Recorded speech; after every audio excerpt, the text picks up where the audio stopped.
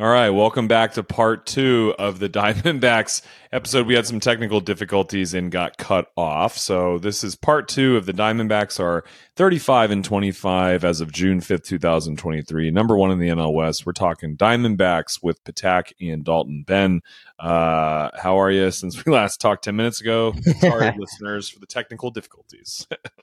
Well, the last thing we said was we were talking about Tommy Henry. So I was doing some research on Tommy Henry. And I don't necessarily still trust him as our third starter. I'll say that. So I think we both agreed that going and getting a rotational arm is what we want to do. There's a stat on, agree. D-back stats info on Twitter is a good follow. Outside of Zach Gallen and Merrill Kelly, the numbers are not great. It says 31 games started, 152 innings, 165 hits, 93 runs, 92 earned runs, 25 homers, 62 walks, 102 strikeouts, 5.42 ERA. That's what the pitchers are doing outside of Gallen and Kelly. So just not good enough. I think we very much agree. Unless somehow Ryan Nelson, Zach Davies, or Tommy Henry just light it up over the next month and show something extremely impressive, we need a really good number 3 starter. If we, either this year to contend for a title, if we really are this consistent offensively, the bullpen gets better, and we show that how we're one of the leaders in defense, runs saved, like fielding percentage, the least amount of errors. We play small ball well. Like if we can keep all this up going into July, there's an argument to be made, give a decent return for number 3 without selling the farm. So number 3 pitcher by far, we both agree, is the bigger need. Yeah, and especially if we haven't had some of the bats that we expected that would stay hot, but we've had some of these other bats like a Gurriel, who's just been a stud, and then Rivera's come back, and ever since that trade has just been maybe one of the best trades in baseball. Both of those sides, killer trades. Killer trades. Hazen just struck gold with both of them, and I mean, guys, I'm continuously impressed by Hazen. Like, your wife dies, it's just terrible to go through, and the Diamondbacks rebuild didn't work out how he wanted, but he just always seems to just keep plugging and do the right things, and it's really hard to find a GM like that. So just kudos to him. Props to Mike Hazen. He seems like he's a warrior for what he's fighting through. Truly amazing. I don't know how we would go on without our wives, right? Like, they're our best friends, and I just shout out to him that he's had the strength to be able to do that. I can't imagine it. So, Mike, we appreciate everything you've done in Arizona. You really are amazing. And you talked about Lourdes Gurriel. Gurriel's 35 RBIs are second on the team and second most among NL left fielders. He also leads all NL left fielders in average slugging and OPS. So Gurriel has been an all-star caliber outfielder, in addition to Gabby Moreno being one of the best defensive catchers, has one of the best arms. He's throwing guys out, and he's a pretty good offensive catcher overall in terms of average contact hit rate. RBIs are decent. Leaves a little bit to be desired power-wise as of right now. He's not really a big power guy, but you don't really necessarily need a catcher to be an unbelievable power guy. I'll take the RBIs and consistent average and being a tough out and hitting for contact. So like you talked about, some of the bats haven't been there that, I am really curious to see how things go when Kyle Lewis and Carson Kelly are back up. This is another talking point we want to talk about. Kyle Lewis was tearing up spring training, and now Carson Kelly is going to be back soon. They're both probably back in June or early July at the latest. I'd be curious to see who goes down when those guys come up. Who do you think should go down as of now? It's super tough, right? It's McCarthy's not playing well. He's come up, and they've given him a lot of opportunities here, and you really want him to come around. Gurriel's a mainstay. He's obviously not going down, but he's going to be a mainstay in the lineup the way he's playing. Corbin Carroll's not going anywhere. I mean, the reality is Pavin Smith is the first guy that should be kind of on the block. But then McCarthy's probably got to be the next guy to go down if Thomas starts coming around, and then when you get Kyle Lewis up, and then the Carson Kelly thing is really intriguing because are you going to carry 3 catchers? The Diamondbacks have done it often in the past. Torrey loves having 3 catchers, it seems like. I'm a little concerned with some of the loyalty that could happen where Moreno doesn't get the at-bats that he should. So it's good problems to have, but sometimes it's not great problems to have when you have a coach like Torrey, who's just extremely loyal to certain guys and maybe overlooks some of these other things that are coming. So good issues. It's always a good issue. Can't complain about it, but it's going to be very interesting to see. What do you think, Nick? I think it's tough. Herrera's, I guess, good defensively, but doesn't really do anything offensively, very little. So I'd rather just ride with Moreno and Kelly. I mean, you have a great offensive backstop between those two guys. I think you have a lot there that could be pretty impressive in terms of 1-2 punch. I think ultimately they should just carry two catchers. I think Herrera's fine. I don't know how many options he has left to go down to AAA, but I would probably send down Pavin, and I'd probably send down Herrera, or Josh Rojas is really struggling. I don't know if Rojas is out of options. That I don't know off the top of my head. Out of options. If he's out, he went to arbitration. They got to keep Rojas up. And I hope Herrera isn't, because you can't trust Kelly's injury history to just be the sole catcher on the roster behind Moreno. Right. Then maybe you could send McCarthy back down, and then, you could do McCarthy. That could be another option, because otherwise, who really else are you going to be able to send down? You're not sending down any of the depth guys that are playing a lot, like Perdomo. You're not sending down Rivera. You're not sending down, obviously, you're not sending down Marte or Walker, any of the starters. So it's like, I guess maybe the only other option, which I don't think they're going to do, they could DFA Nick Ahmed and just play Perdomo every day at shortstop. Yeah. I think you just keep Ahmed as a depth guy, a guy who can play good defense, and I think that's probably kind of the leader of the lineup, right? And he's a depth guy. I mean, the reality is Perdomo's going to take his spot eventually, and then Lawler's going to come up and take his spot too. But Ahmed is, and you just think his veteran presence probably does mean a lot to that locker room. And if you're going to maybe go get an arm, he could be an available bat for another team if they wanted as well. And even though the bat hasn't exactly come around like it did a few years ago, his defense is still solid. Yeah, his defense is still solid. Let's talk about Gurriel. Can he keep up this hot streak at the plate? I mean, he's having really an unbelievable year. If the Diamondbacks, let's say, are closer to 500 at the trade deadline, like let's say they go down and they're like, okay, they come back down to earth and like they're just a solid club, which would still be decent season. I mean, obviously we've seen that we can maybe be a contender or a wild card contender, or maybe a division contender so far. I'm curious your thoughts if, like, let's play a scenario out. If some team goes, whoa, if, like, let's say Lourdes Gurriel doesn't sign an extension because he wants, like, big money, and we're not willing to give him big money for, like, a 3-4 year extension. Like, let's say he wants $11, $12, $13 million a year, and the Diamondbacks won't pay him. Like, could you unload him at the deadline and get a haul, even though he's a rental for somebody? I don't know. That is... I mean, I was excited when we got him from Toronto because you look at his stats and they're good, but I don't know that they're that good where he's haul worthy, even if he's playing really well right now.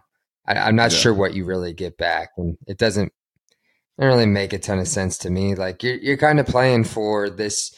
My strategy, and yours too, is play for this year with the team you got, and if it works out, fantastic, and if it doesn't, well, the iron strikes in 2024. That's when you start maybe thinking about shifting some prospects around and going forward if you're playing well. I'd rather extend him just because that way, if Drew Jones comes up earlier or Alec Thomas completely turns it around and he like hits his full ceiling, then you could talk about, okay, maybe you could deal Gurriel like 1 to 2 years into his deal. If he signs a 3 year, I think you got to try to extend Gurriel as long as he's not out of control expensive. He's been so great. I would extend him. And he might not be, Nick. Probably not. We get enamored with these guys for these 6-week streaks, and then oftentimes they come back a little bit to the mean. And, we talk about, these massive deals, and then they kind of regress. And I hope that doesn't happen with Gurriel, but odds are that it actually does. And I hope it doesn't. But who knows? Right. We've had guys come through here that weren't supposed to be fantastic, like a Luis Gonzalez, and then suddenly in their late 20s, they bloom. And, it can happen. It's baseball. It can happen. Gurriel, I think, is a fan favorite. He just has a lot of juice in the clubhouse. He seems to be a guy that people want to keep around. So yeah, hopefully he's less than 10 million. He's got the vest. He's got his hair. The purple that whole hair. vest thing. Have you seen? Yeah. I mean, now that they wear stuff vests matters. after a win in an interview. That stuff matters to a team's chemistry, camaraderie, and having that togetherness. Like, you need those guys in the locker room, in the clubhouse. So I'm of the belief you extend him, and hopefully it's under like $9 million a year, or somewhere in the $7, $8, $9 million a year range for 3 years. $7 to $9 a year, I think would be fine. Somewhere in that range, right? So, who should be the next position player that's young, up and coming, to get an extension? What should be the length of the contract? How many years? How much money? I personally say it should be Gabby Moreno. That's my pick. 100%. I mean, he's your catcher. It's so hard to find a catcher. You traded for him. Try to get that extension now. Problem is, he could be pretty expensive. Like, I know, I've seen some of the chatter. You want him at like $6-7 mil a year. Why would he do that? I guess is my question. Like, why wouldn't he wait for a bigger payday that could possibly come? Corbin Carrol did. I would think that if you're but Coral did it.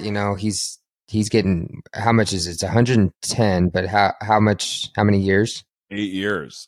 It's 8 still years. It's still 13 something. It's 12 and a half or something a year, 13 mil a year. Right, but that's double what Moreno is, and I know he's not Corbin Carrol. I'm thinking that Moreno's got to get probably 9 to 10 if he's really going to lock that in on a 6-7 year deal.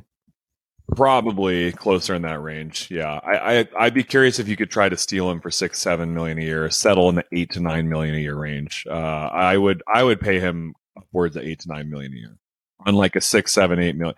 Yeah, I'm just looking it up. Is 8 year, $111 million contract extension. So that's what Corbin Carrol signed.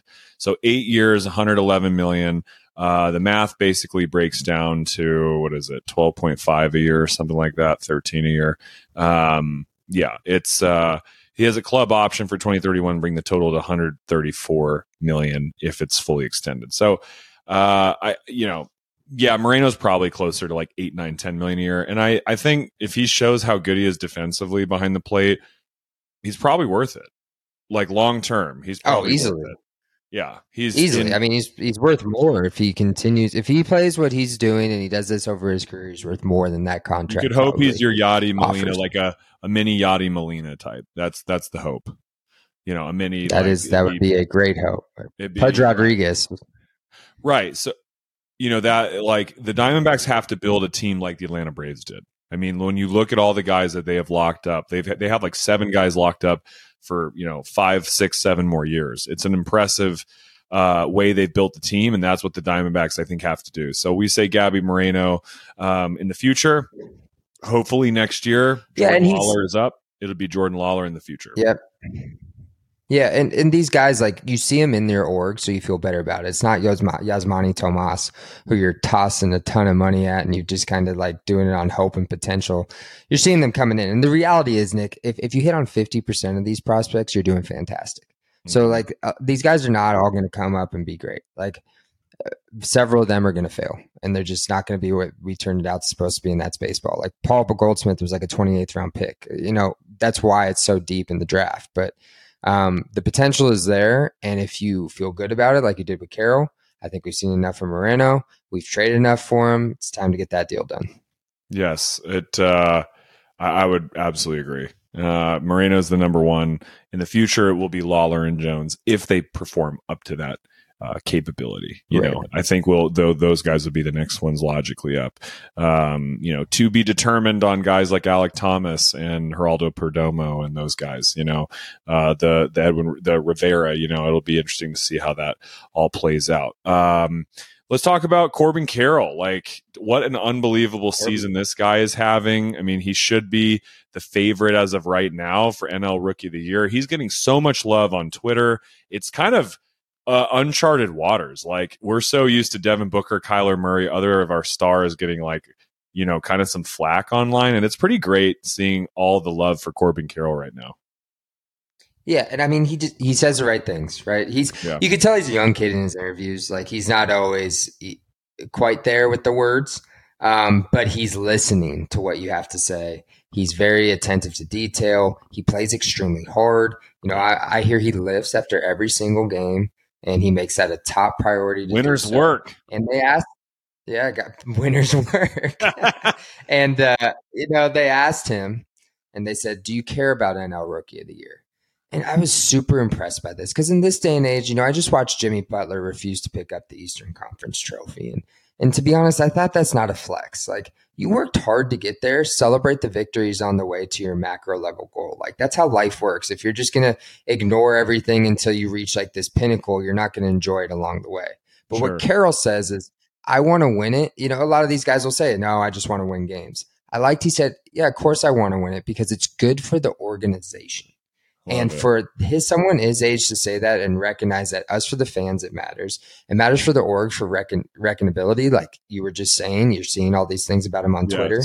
And for him to be that young and know that and want it for this org, he wants to be the face here. And he wants to do it the right way. And that's rare in sports. It's rare in baseball. And it's rare in Arizona. So we're excited. He leads all NL rookies in homers. He's hitting 346 over his last 7 games. He's looking to be the Arizona's first 2020 home runs and stolen bases since 2016 season. He leads basically. He's one of the top guys in every single category, like OPS, slugging, WAR, like every single, average, home runs, RBIs. He's up there at the top. It's him and Outman and a couple other guys. So I think as of now, Corbin has a really good shot to win Rookie of the Year. I love that answer they said. I love that. So who should be our all-stars? Should it be Corbin, Gurriel? Gallen, like probably those are the three that Gallen especially. I think Gallen's should be definitely an all-star. I'd love to see 4, right? I want to see Kelly. I want to see Gallen. I want to see Gurriel. I want to see Corbin. Like, I think all 4 of them have a case. And if we're leading the NL, we should have 4 guys. Like, I've seen it several years, and that should be the reality. But if we're bottom tier, unfortunately, probably Merrill's left out there because he's just not as big of a name as Gallen and Corbin. And then Gurriel's got to get the love for what he's doing. So I want to see 4 guys. And if we're playing the way that we have been, 35 and 25 to date, All-Star game comes around, we can extend that maybe 5 more games. There's no reason we shouldn't have 4 up there. Right. I think they will have Zach Gallen. I think it's going to be, if I had to guess, I think Corbin's going to get it. I think He's Corbin's going to get it. You want to market him if you're Major League Baseball. I think it's name. I think it's because I think they're just going to look at Gurriel, and I don't think, even though he's had such a great year, they're just going to say Corbin. He's him, he's them. Fans have Corbin in their fantasy team, and he's the new hot shiny toy rookie that everyone's going to love to like ogle over and be like, he's the man, he's the man, he's the man. So I bet it's going to be Corbin, if I had to guess. Even though Gurriel probably will deserve it. Yeah, you're probably right. I want Merrill to get You're it. realistic. If Merrill keeps this up, that's an all-star caliber season. He's having an all-star caliber season in the number 2. It's like this dude is pitching great.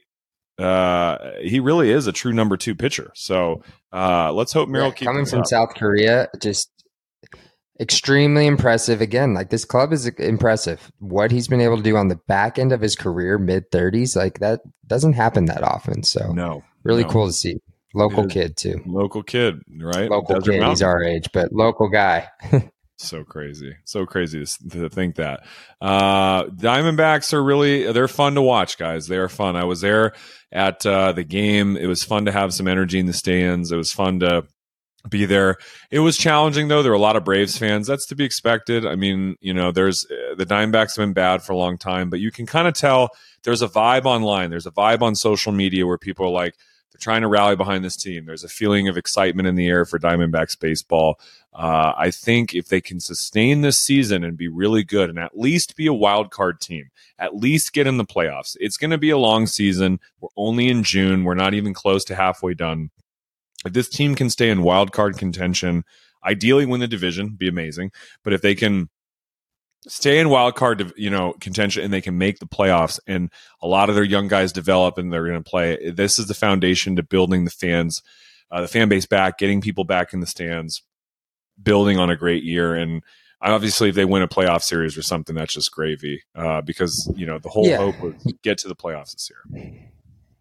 Yeah, you got to win some big ones. Like it's it's this ASU type of curse, right? If you want people to come out, you got to win the big game when they do come out. Otherwise, they're going to stop spending money on the small games. So the Diamondbacks, even though we've talked about 2024 is probably more their year, we hope it's 23. They still got to win some of these big ones, and they got to get the NL wild card to get the fans back in the stands for a long-term period. And I'll say it, that's fair. Winning to pay, you want to pay money for a winning team. You don't want to pay for a bad product. So I really hope, and this team is really, really fun. I just continue to say it. I think it's been a long time since we've had a baseball team like this in the Valley. I want to update this Corbin Carrol stat because I just found I was looking for this for a while. This is of 2 days ago, June 3rd, 2023. His NL Rookie of the Year ranks: at bats, second; runs, first; hits, second; doubles, third; triples, tied for fourth; home runs, tied for first; RBIs, fourth; walks, second; stolen bases, first; average, second; OBP, first; slugging, first; OPS, first; extra base hits, second; total bases, second.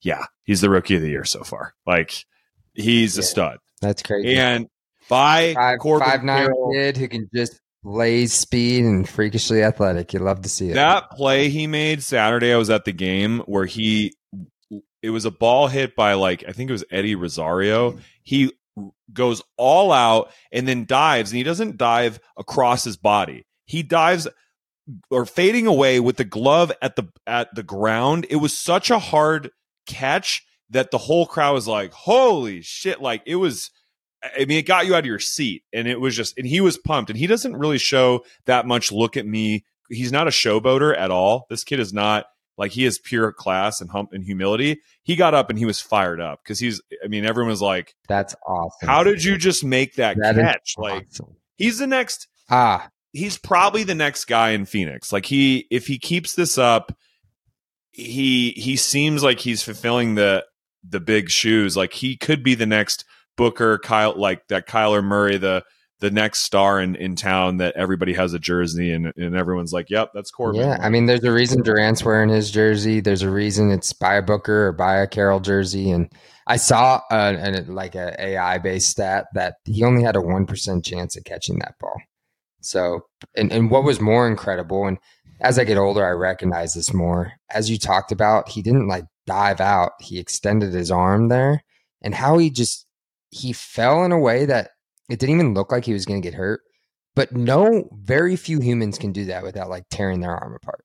And he did it and fell in a way where he didn't even get hurt. He went like down this way, and those are listening podcasts can't see the video. It was running all the way to his right and extending his arm all the way down, leaning his body over, contorting it, and slide. It was insane. It was just like, look it up. Corbin Carrol sliding catch against Braves. That was a web gem of web gems. So we're excited, man. We're excited. And just to think in the future, like, what if Alek Thomas gets it turned around? That kid's a stud in the outfield. What if Drew Jones hits his potential? Dream a little bit with me, Diamondbacks fans. Like, what? I'll dream a little dream. Like, what happens if we build the next Atlanta Braves? Like, what if in 3 years, 2-3 years, we are a Braves type lineup? I mean, the Braves are stacked. That lineup is stacked. They just got Murphy, the catcher. He was from Oakland. You know, they have Marcell Ozuna, who's not hitting great for average, but he's hitting pretty good numbers, RBIs and home runs. Like, they are stacked 1 through 7. Their lineup is. We hung tight with them. And yeah, and we went toe to toe, and we really haven't talked about the series too much, but the Diamondbacks were 1 pitch away, 1 out away from winning 2 or 3 against the Braves. They gave up a grand slam the last pitch, unfortunately, to Eddie Rosario, but they were really close to winning that series, and they fought really hard, and I think they battled a lot. It just came down to another bullpen choke, which is a concern, but the team has a lot of heart, and so far that seems to be the theme, that they don't give up, and I think they're going to continue this all year long. I don't know how many games they'll win. I don't know if they'll be the division winner, the wild card, but they just fight and fight and fight, and that's all you can ask for right now. Yeah, and that's what makes it fun. You play hard, people want to come and see it, and like they say in baseball, Nick, if you build it, they will come. Field of Dreams. Well, with that, we're going to end part 2 of the Diamondbacks, third of the way plus season update. We're June 5th, 2023. There's some really exciting series coming up for the Diamondbacks, right? They've got a really good one coming up in a week against the Phillies at home. So go out and support those Diamondbacks. We're going to some more games. I'll be at another one in June. I'll be at the Rays series in late July. So I'm sure Ben and I will be at a couple other games just because, let's face it, there's not much to do here in the summer when it's hot. And go out and support those Diamondbacks, buy gear, buy merchandise. You can be a part of the future. The more you spend on the team, the more likely, the Kendrick, and they're going to see that the fans are behind it. So we really can be the difference to hopefully extending a long core of good young players. Yeah, look up the summer deal. It's a fantastic option for your family. You get a lot of different opportunities to see this team play. As Nick said, it's one of the cheapest. It is actually the cheapest in the entire MLB for this option for you to go see these fun guys. As Nick said, they're the answer backs. They play hard. They're a good team to watch. It's the next team to get behind. If you loved the organic built 2020, 2021 Suns, this is what's happening with the Diamondbacks. So hop aboard. Yes, absolutely. Wax smack. We love our Diamondbacks. And let's go D-backs. Let's go Snakes. Snakes nice. Snakes nice. That's what I'm always saying on Twitter. So we'll see you around on the podcast. Like always, we appreciate all of our listeners. And drop us a like, a subscribe, share it with your friends. We really appreciate all your support. Yep. Thank you, everyone. We appreciate you listening and tuning in. Take care. Everybody have a great rest of the week.